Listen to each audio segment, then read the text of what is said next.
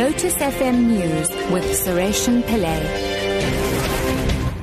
5 o'clock, good afternoon. Economist Terry Bell says that an economic codessa is needed to help speed up economic recovery.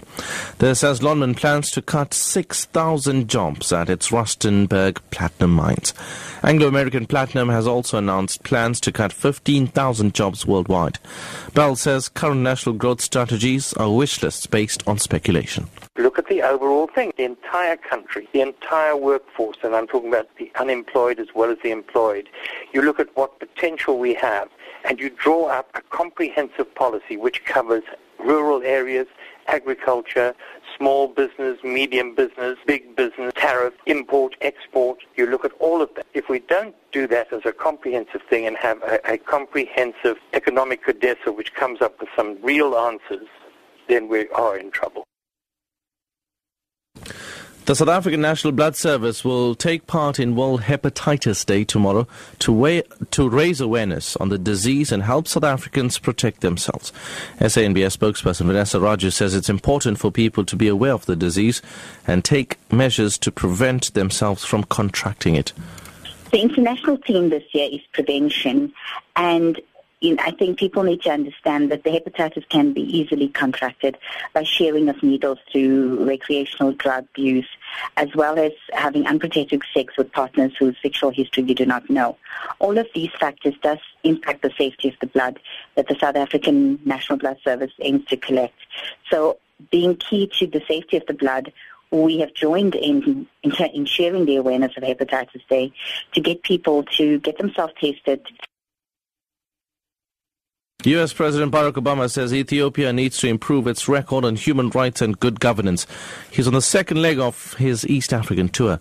Speaking at a news conference in Addis Ababa, Obama said he had a frank discussion with the Ethiopian Prime Minister Haile Mariam Desalegn on steps he can take to show progress. I believe that when all voices are being heard, when people know that they're included in the political process, that makes a country stronger and more successful and more innovative. So we discussed steps that Ethiopia can take to show progress on promoting good governance, protecting human rights, fundamental freedoms, and strengthening democracy. And this is an area where we intend to deepen our conversations and consultation.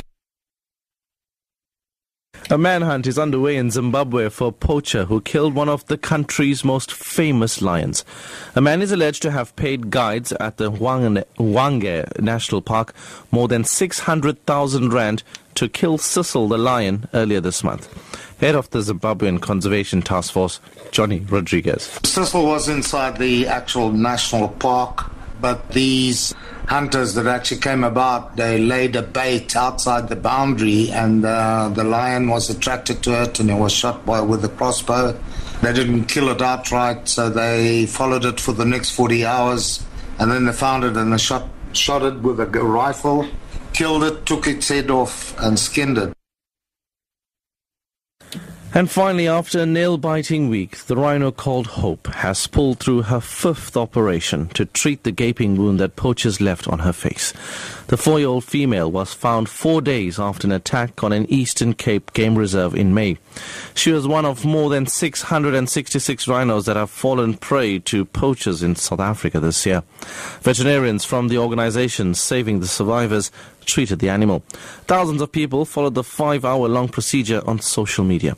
Veterinarian William Folds reports. Her circumstances, hang in the balance continuously.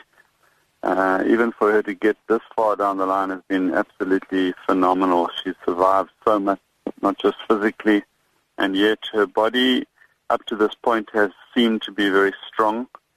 So while she has demonstrated her will to survive, we have kept on trying to find solutions to close up that hole in her face and to give her a normal life again.